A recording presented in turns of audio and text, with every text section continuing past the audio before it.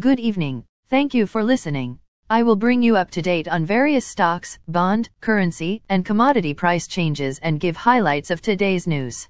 Please subscribe to the podcast for automatic downloads. As of 4:42 p.m., stock markets were higher. S&P TSX was up 178.61 points to 19,097.01. Dow Jones Industrial Average was up 337.12 points to 31,836.74. The Nasdaq was up 239.73 points to 11,669.99. S&P 500 was up 61.77 points to 3,859.11. Asia and Europe.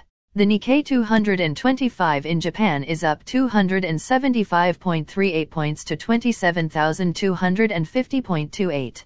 The China CSI 300 is down 5.92 points to 3,627.45. The DAX in Germany was up 121.51 points to 13,052.96. The CAC 40 in France was up 119.19 points to 6,250.55. The FTSE 100 in London was down 0.51 points to 7,013.48. Commodity markets. Gold is up $3.20 to $1,657.30. Silver is up 14 cents to $19.33. Crude oil is up 40 cents to $84.98. Copper is down 2 cents to $3.40. Natural gas is up 51 cents to $6.26. December corn closed at $6.86 and a quarter. November soybeans closed at $13.82. December wheat closed at $8.34 and three quarters. The Canadian dollar is 1.3607. The Canadian 2-year bond yield is 4.19. The Canadian 10-year bond yield is 3.51.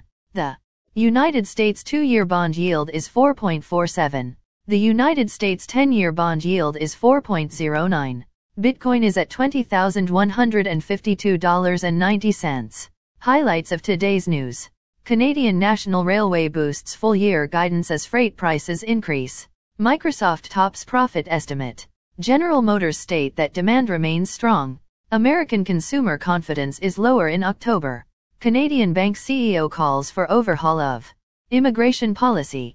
Again, thanks for listening. For automatic downloads, please subscribe on a podcast app or platform. And please consider leaving a rating on the podcast app or platform. It helps grow the show. Thank you.